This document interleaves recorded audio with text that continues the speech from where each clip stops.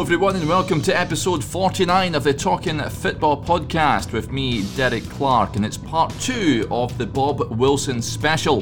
In this episode we delve into Bob's career in the world of sports broadcasting. To many it came as a surprise when he retired from football at the tender age of 32 to pursue a career in television, but it turned out to be a great move. He fronted Football Focus and Match of the Day for years before moving to ITV in the mid-90s. Bob goes into terrific detail to give us an insight into what life was like, both in front and behind the camera. He also tells us about his charity, the Willow Foundation, which began as a result of the tragic death of his daughter. He discusses his own cancer scare and also what he made of Arsene Wenger when he arrived at Arsenal and what he thinks of the current Gunners boss, Mikel Arteta. So sit back and enjoy the latest episodes of the Talking Football podcast.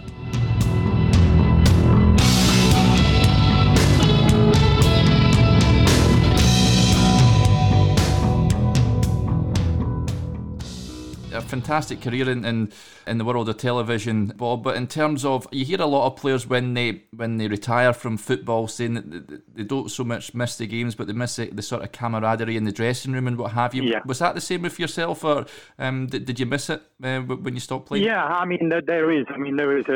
You become a family. Yeah. If you're successful, you become an incredibly close family that lasts now. I mean, Frank has lost his wife this year. Frank and I are in touch all the time. You know, it's really sad there. George, Frank, and, you know, I mean, we all those guys, I see Charlie George all the time. I mean, you become a family. If you're then successful in a side, I'm not sure quite how it would be if you'd never won the things that you won together and fought the battles that you fought together. I think it could be quite different. But in my case, I would never have any problem with any of my, you know, I think there were 16 of us in the squad in the 70-71 double season. Yeah. And every one of those, not that they're all alive now, you know, we would, I think we would still do things together. We were due actually right now, I think about a week or so or whenever it was the exact date of our winning the Fairs Cup 50 years ago. Yeah. So that's had to be postponed. It's going to go ahead, but it's been postponed. But all those of us who are still able and alive and with it are all agreed to attend with wives and families and things like that. And then next year, of course, will be 50 years of the double. Yeah, right enough, yeah.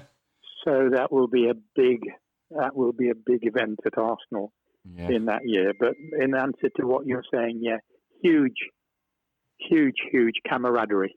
Yeah. Absolutely. But when you moved into the sort of the broadcasting world, Bob, was that something you found? Well, you must have. You found natural to be in front of a camera. Excuse me for laughing. Definitely not. I mean, I owe a great deal to my mentor, David Coleman, without doubt. He was the one who said, "Willow can do this. You know, come on, you got to believe him." And then tips that I got from the guy who was presenting Grandstand with David at the time was Frank Boff. You know, so on day one he said, Bob, can I just give you some advice? Because you look, you know, he said, just have a look at the screen there beside you. Now look, what's it showing? I said, my face. And he said, yeah, but he said, you've got to think that's not 1 million people out there or 2 million out there. I mean, we had 26.5 million for England against Argentina, but that was when I was at ITV. But he said, think of it as being me. You're talking to me, Bob. It's one person. It's not. And so tips like that were absolutely gold dust to me because I was a block of wood. And he said, look, how can you get some action into the screen? And I said, oh, well, by scratching my ear. He said, exactly. Scratch your ear occasionally. Scratch your nose. Get your pencil that's on the table or your pen and bring it into vision. So you twiddle it. So there is some movement in there other than you, like a block of wood. There's one great story, by the way, early on when it was about Joe Jordan. Oh, wow. And it was early days, and he was. I'd heard he wasn't playing for a particular game, and anyway, the focus was about to begin. And when we were on it, they said, Bob, we've just heard some news. Joe Jordan definitely fit to play. So I said, well, they said, no. When we come back off this item, because we were on some VT at the time, videotape. Yeah. They said, come back, just pick it up from there. And I said, oh, right, okay, and there was about 15, 20 seconds to go. And so I'm thinking, all right, we just heard that, so I got in my mind what I wanted to say, which was basically, just before we move on here, we just got some team news through, and we just heard that Joe Jordan has just passed the late fitness test.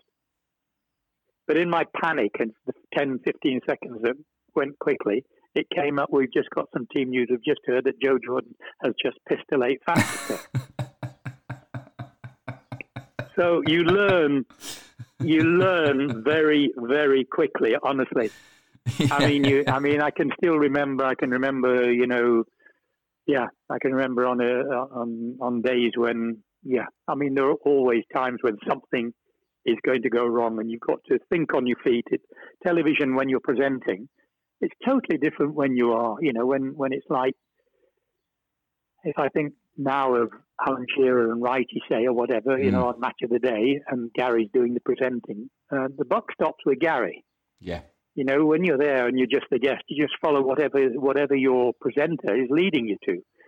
So you are in charge. I mean, can you imagine being on the Hillsborough day like I was, when suddenly it came through? Look, this is serious. And then within an hour, we knew that a certain amount of bodies were lying outside the scanner, the BBC scanner there, and we were still not allowed to say anything because the crowds were still in the ground, and they feared that Liverpool and Forest fans, wasn't it?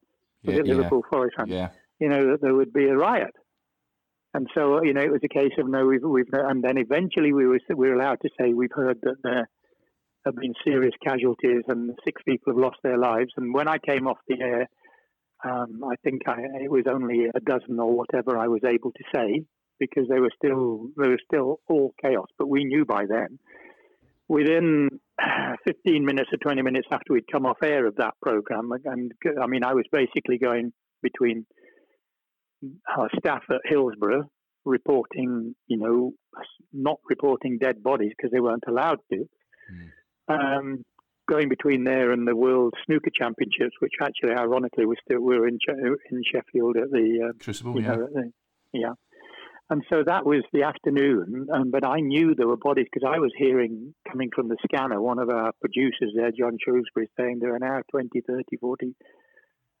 And within about, when we came off air and we went and had a drink and everybody was upset and people were crying and all sorts of things, it came on the news that 25 people had lost their lives, and that ultimately became 96.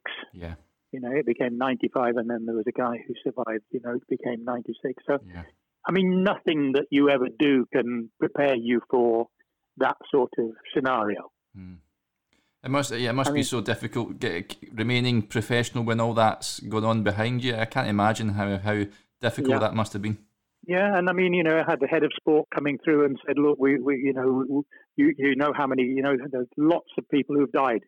And this was only about 10 minutes from the end of the program, and I was slightly upset because he was saying, you've got to find some right words. You've got to find some right words. You've got to give if you're concerned about any of your loved ones, this is a message.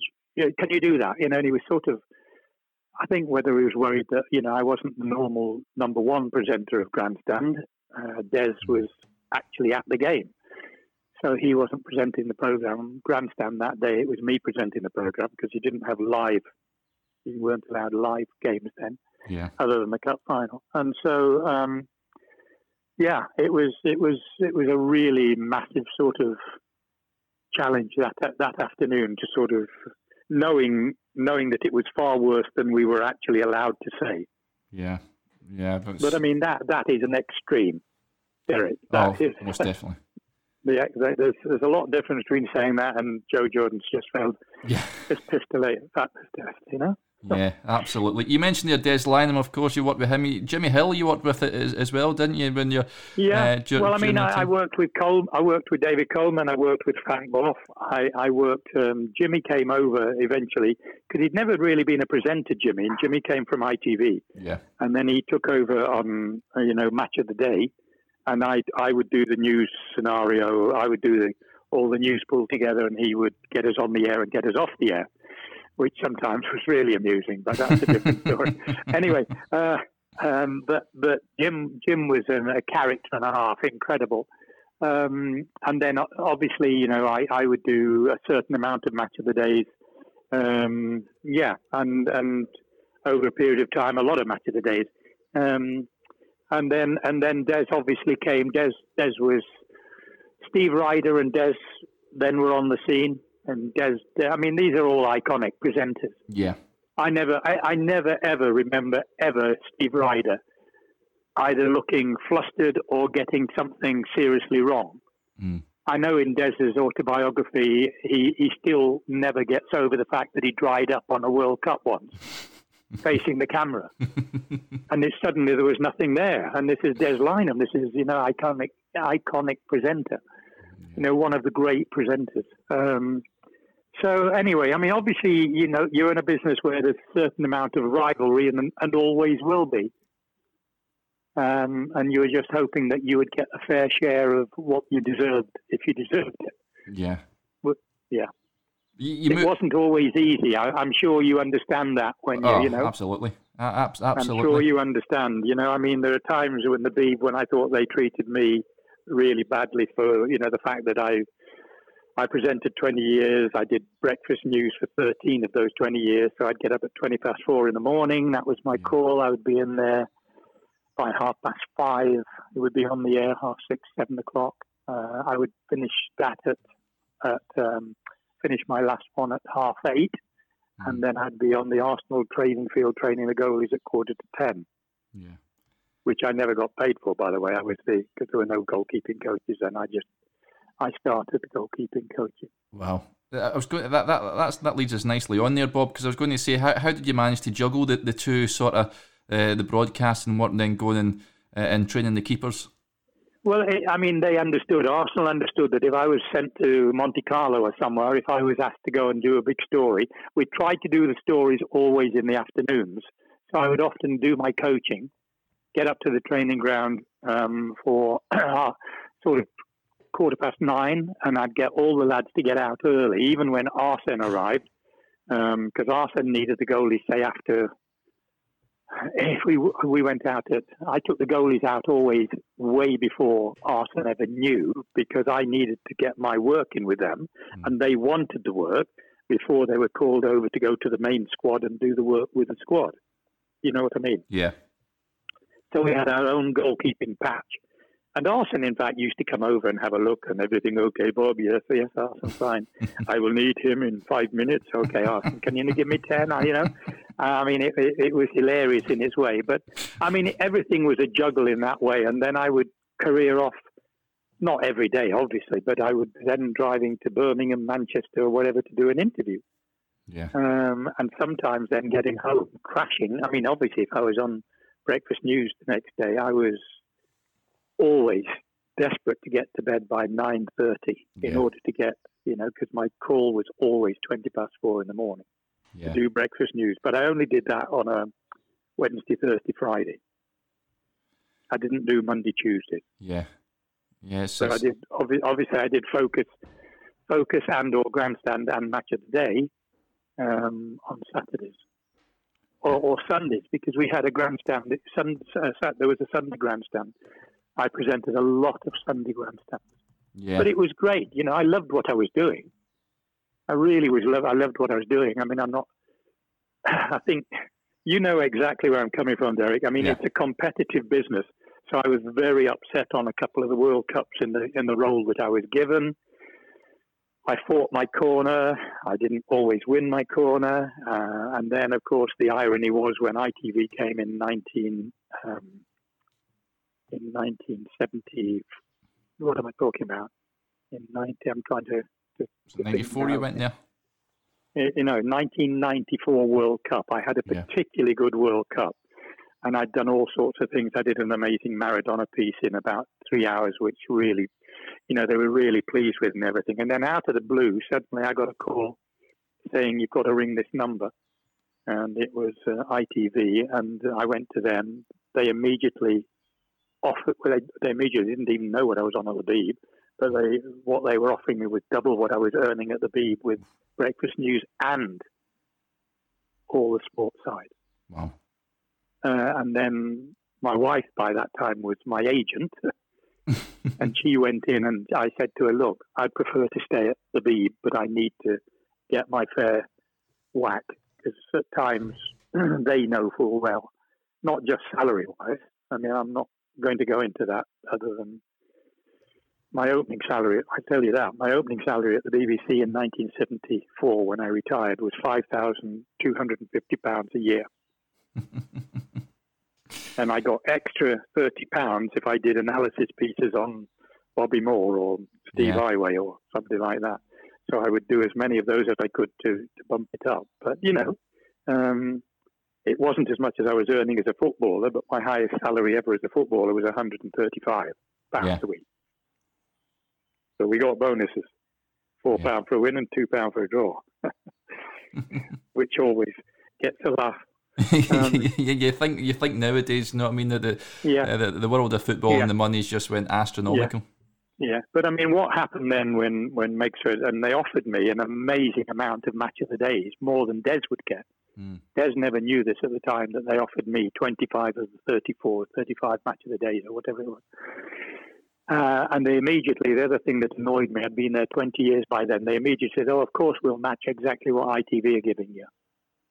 Which wasn't massive, by the way. It was good. Yeah. It was double what I was earning at the Beeb, but that had gone beyond the $5,000, by the way.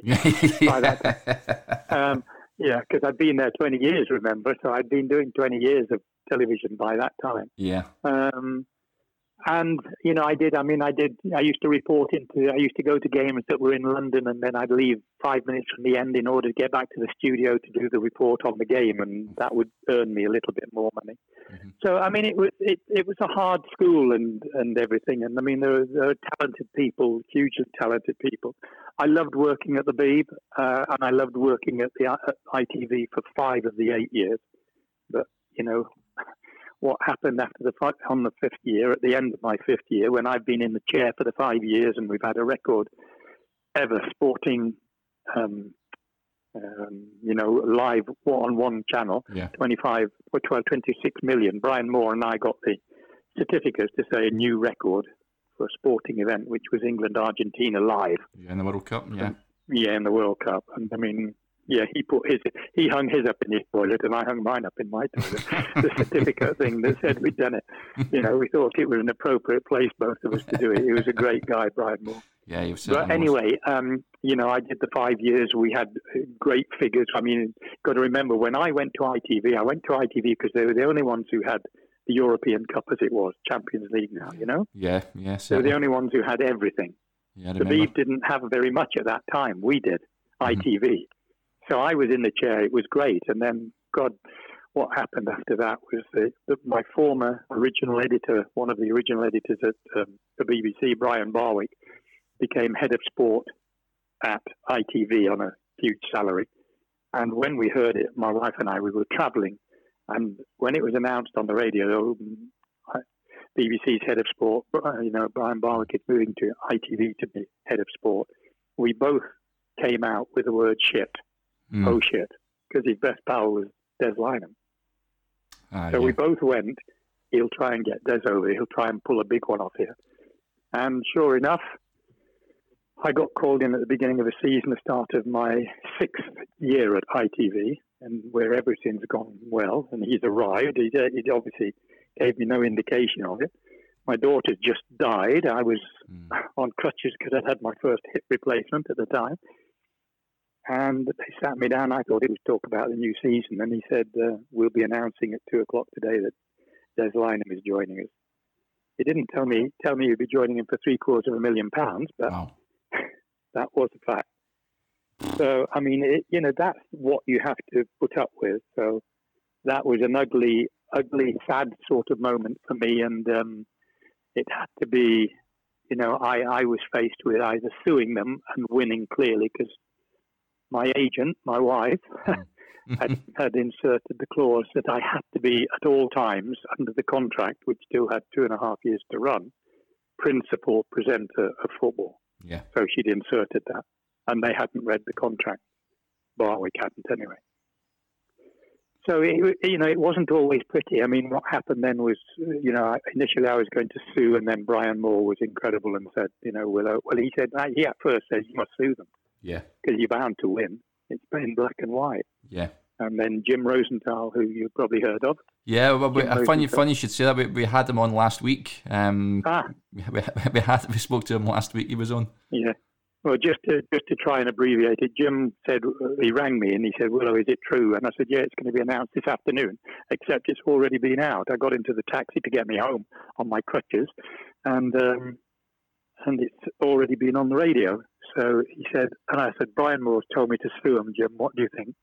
So he said, are you at home? I said, yeah, I'm going home now. He said, well, I'll be round this afternoon. And he came, he sat me down. He said, look, whatever way you look at it, Willow, this is a competitive business.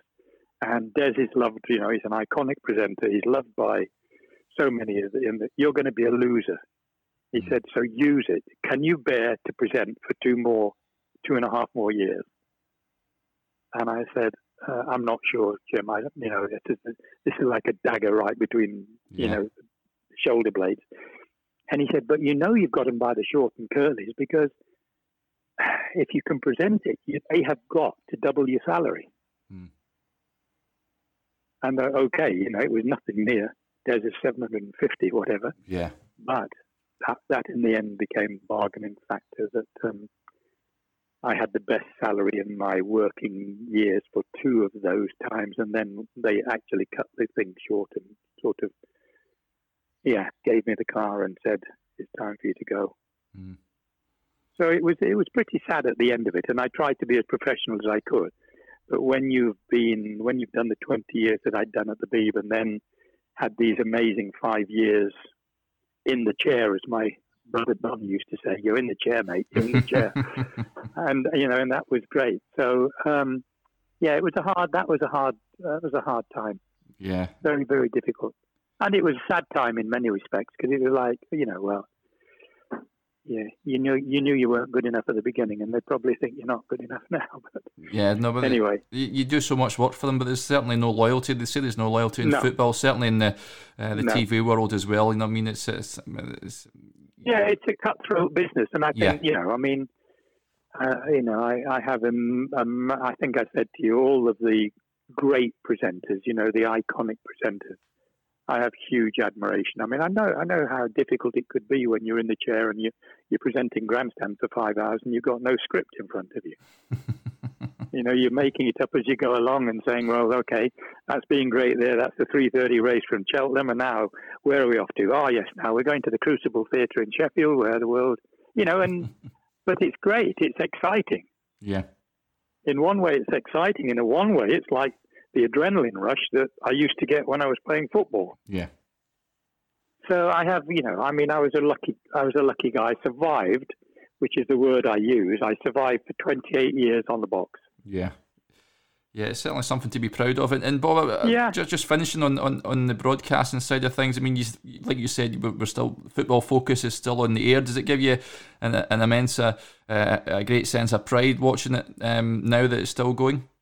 Yeah, I think it's great. I like Dan Walker a lot as well. I think he's a really good guy, and they now have I mean, when I first started, I think we had half an hour, and the half an hour became 45 minutes. Yeah. Football Focus now has been an hour for a long time. Yeah. I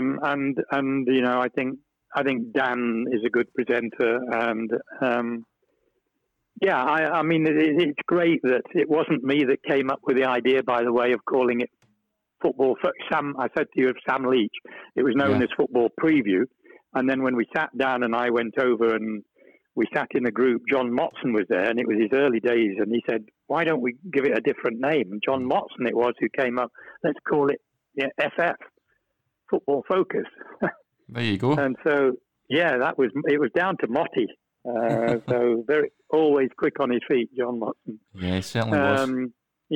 So it was an extraordinary. It was very, very difficult for me after 20 years at the Beeb and 5 years in the chair, as it were, at ITV. To then have to try and do the programs that were usually 10:30, 11 o'clock at night, which is what I had to do for 2 of the last 3 years at ITV. That was very difficult, very challenging. Yeah, I can imagine. You mentioned Arsene Wenger there for a bit. When he first arrived at Arsenal, I don't think many people had heard of him. Of course, he was in Japan. What was your first impressions of him, and what did you make of him as a coach? Yeah, well, he'd been in France first, hadn't he? Yeah, He'd had a short time in France, and then he went to Japan and had this amazing respect for the Japanese nation. And he arrived, and obviously, you know, I guess he looked a bit like me, but more of a schoolmaster than me. He had these spectacles, and he came in, and you know, he had a really horrible start with things that were hurled at him on the steps of Highbury by the media at the time. I would have not been surprised had he just walked away day one. And I was there on the first morning that he was at the training ground, and Pat Rice brought him in and introduced him to me and said, "Look, this is our goalkeeping coach." And he was quite pleased that there was a goalkeeping coach, because there were none sort of in the country at that time. Yeah. You know, well, there weren't. You know, there was still goalkeeping coaching was in its infancy. So got introduced, and he had been to Highbury. He fell in love with Highbury, by the way. This is just very quickly. Fell in love with Arsenal Football Club. Fell in love particularly with the ground. But when he came to the training ground, which was the University College of London, the club rented off the University College of London training ground, and it was he had a look around the facilities and came in shaking his head. I'll never forget him saying, "I do not understand. This is Arsenal. I do not understand."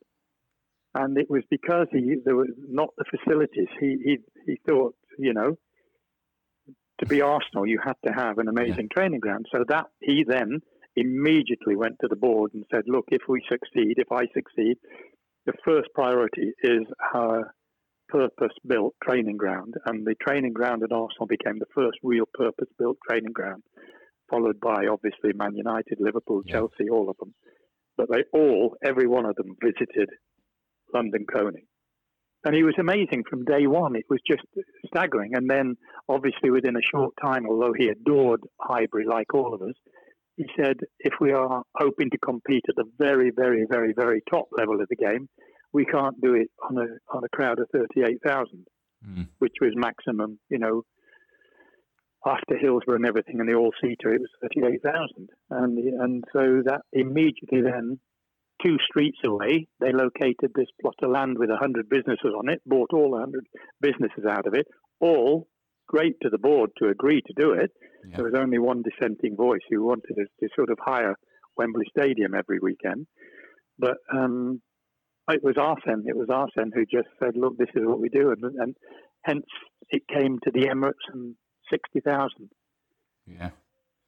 And he was just, he's an extraordinary guy. I mean, I've always said he's one of the 3, I've got myself into trouble because I said very publicly, you know, one of the 3 most interesting guys I think I've ever met. And I immediately got, well, who were the other 2? And I would have said Bert Troutman was one who was my sort of goalkeeping hero, but I had to think about it, but I'm not sure who the other one would be. but Arsene, it remains, you know, I like to think that, you know, I have a really wonderful relationship. If ever we need anything, if we need something for the charity, Arsene, we need something signing. Yes, of course, Bob, you will bring it to me. And has done events for Willow for our charity. And amazing man, great guy.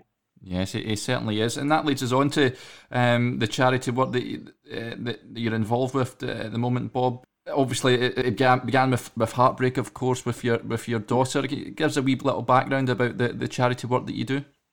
Well, I mean, Willow. It's called Willow. Now, that was my nickname as a footballer, but as I tell people, I got called a lot of other things as well. But Anna, our daughter, we have 2 sons and Anna. And Anna was really often known as Little Willow. Or Willow, she you know, her boyfriend who became her husband called her Willow or Little Willow. And after Anna died, Anna was a community nursing sister, and she was 5 years into her marriage just when she died. A year married, she was diagnosed with one of the rarest cancers known to man, which is called malignant schwannoma. I won't go into the detail of it, except it's one of the rarest cancers known to man. So she was incredibly unlucky. And although she survived over 5 desperate years of 15, 16 life-saving operations and chemo and radiotherapy and everything else, and she never, ever lost her belief or wish to continue to live, it was always going to be a losing battle. And she died 6 days before her 32nd birthday. And it was after that, Anna had said to her mum, just a few really in the days leading up to her dying, Mum, don't let this thing destroy you. This thing will try and destroy you. Don't let it destroy you. Use what you've learned. If anything, use what you've learned. And Megs was like, I'm not sure what I've learned, Anna. I'm not sure. And of course, what we learned was that she always, from day one of her diagnosis and prognosis, was, listen, however long I've got, we're going to have fun, we're going to have laugh, we're going to create memories and everything. And Anna would go through all this treatment and really at times be ill and low and near death in the 5 years. I mean, it was amazing she survived the 5 years. But always in her diary, she'd have the next Take That concert, or she'd have the next Arsenal Cup final, because they were doing all very well at that time. And Anna, suddenly she would always have something to look forward to, and it would give her this adrenaline rush. And on the days of the concerts or whatever she had in her diary, you could almost see a lift in her spirits and everything. And she would, and the best example is my This Is Your Life program, because she was so ill at the time and it had been postponed twice. Not that I knew about it, because I obviously didn't know until the day when I was caught. But for the 10 days that followed that program, it was the last time Hannah saw her family, because it was on November the 2nd. And in 1998, and she only lived for 3 weeks after that program. And she was absolutely, for 9-10 days following the program, when we saw her on a daily basis, God, Dad, what about when George Best came on? Dad, what about when Johnny Mathis came on from Los Angeles? What about when your old teammates came on? I mean, she was flying, it was like an adrenaline rush. And it was within that, it was almost, that Megs kept thinking, even at a time of serious life-threatening illness, she taught us you can still enjoy things and have a reasonable degree of quality of life and quality of time, even at the most challenging of times. And so very quickly, Megs went to the medical profession, and she went to our local newspaper in Hertfordshire, and she came up and they said, well, what's your idea? And so the idea was to provide special days, but it had to be a specific age group, because there are so many wonderful children's charities. And obviously in the elderly area, which we are now, there are wonderful charities also. But in the age group of, we call prime time, I call it prime time, the age between 16 and 40, there was nothing, absolutely no real in that particular specific age group. So we give special days, whatever the recipient and their loved ones want, special days for seriously ill young adults in the age group 16 to 40. It has to be that specific, exactly. And we are into our 21st year now.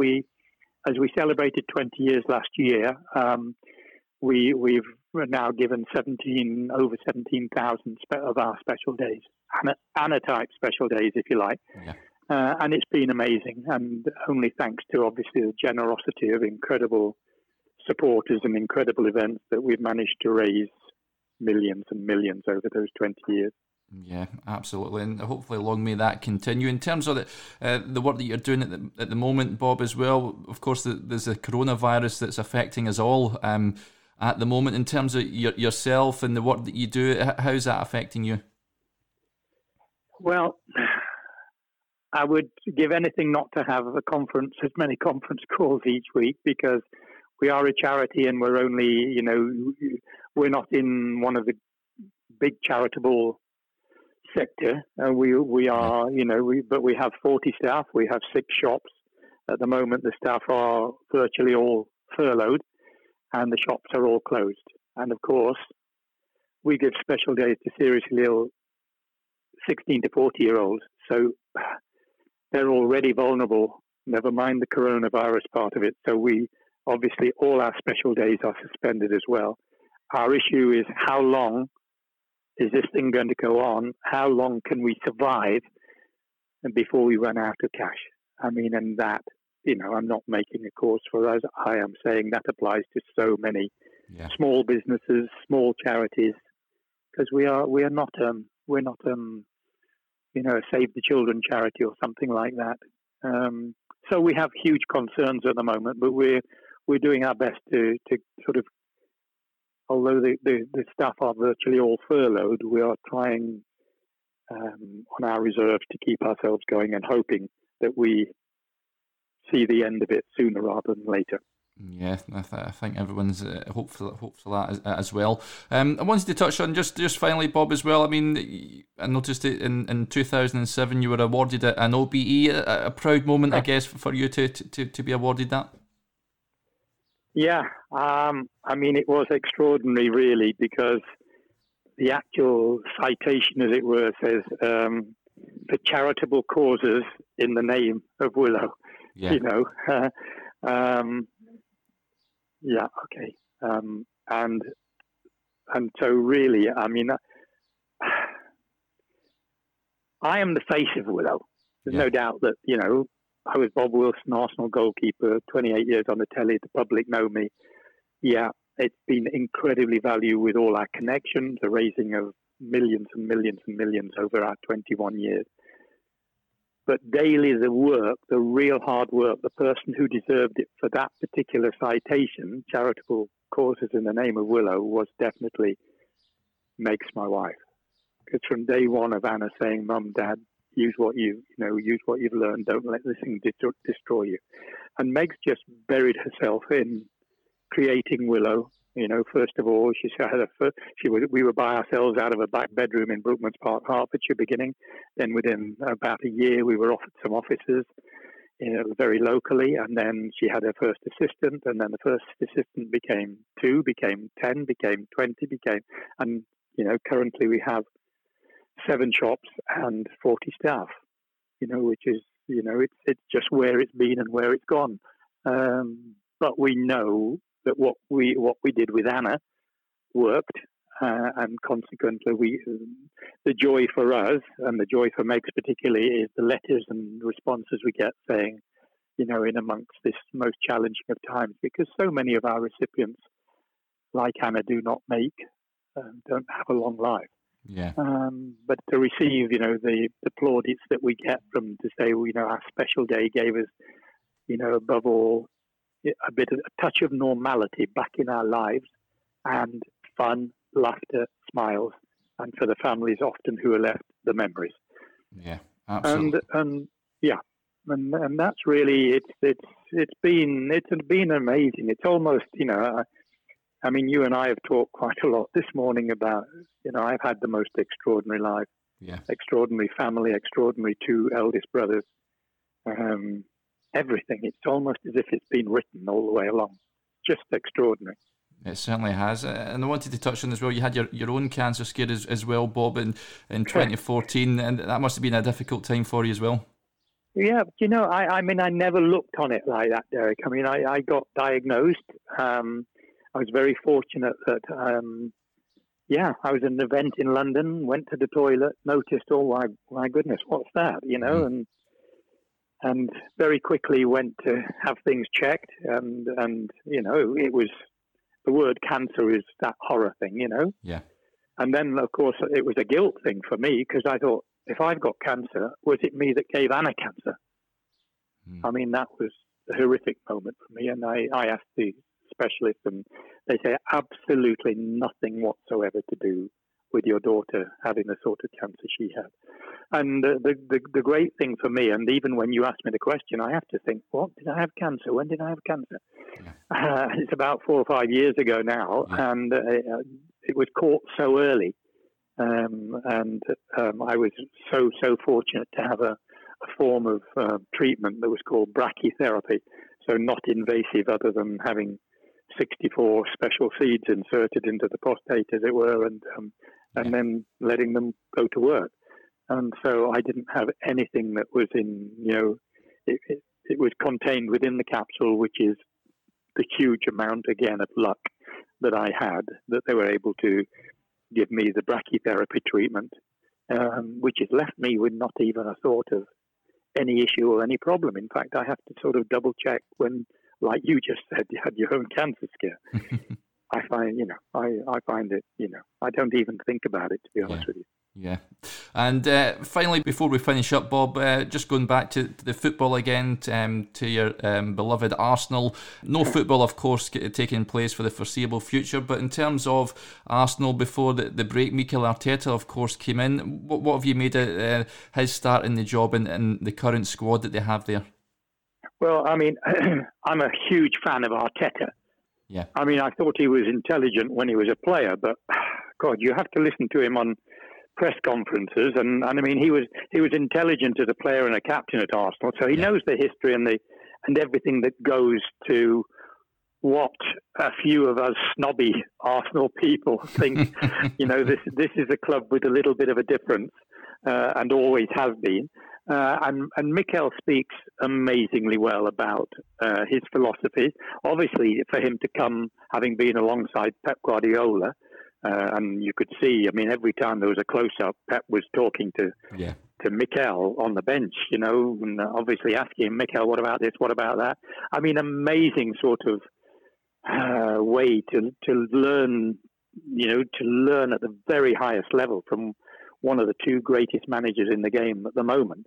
Because I think you'd agree that obviously Klopp and Pep are the two at the very top of of the tree at this moment in time. So I have huge hopes. It does eventually, and sadly in the game nowadays, it's not like when I played. It is not like anything like when you had a level playing field, because you could buy a player for $5,000 or $10,000 or the first £1 million player was way beyond my time, as it were, or at the end of my time as a player. And now you're talking about not just incredible, you think of 99 million being paid for players and things like that. It is extraordinary. It is a totally different game.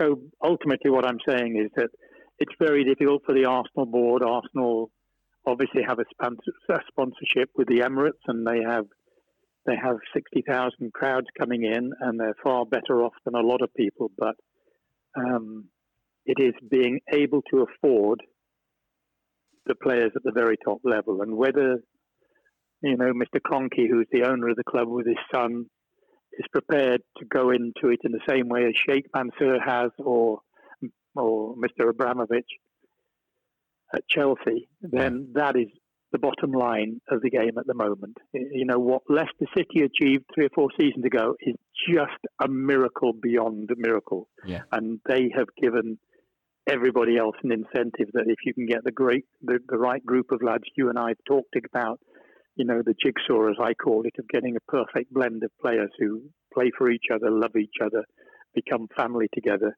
Yeah, you'll have I don't think actually in my lifetime I will see another Leicester City situation. No. And so basically what I'm saying is that Arsenal have always been fortunate to have a reasonable amount of money, but not the sort of money that we're talking about that Chelsea have had and Manchester City have had. And Manchester United, by the way, who are different, because Man United are Man United. And since the days that I was there, since the Munich air crash, Manchester United has been, recognised everywhere in the manner. In the manner and everything that they do, Yeah, absolutely. Excellent stuff. Well, I think that'll do us there, Bob. Thank you very much for speaking to me. I've thoroughly enjoyed speaking to you this morning. That's okay, Derek. So I hope it makes sense. Yeah, absolutely. Yeah, it certainly does. It was terrific having you on and hearing all the stories. It was a real pleasure. So yeah, thank you.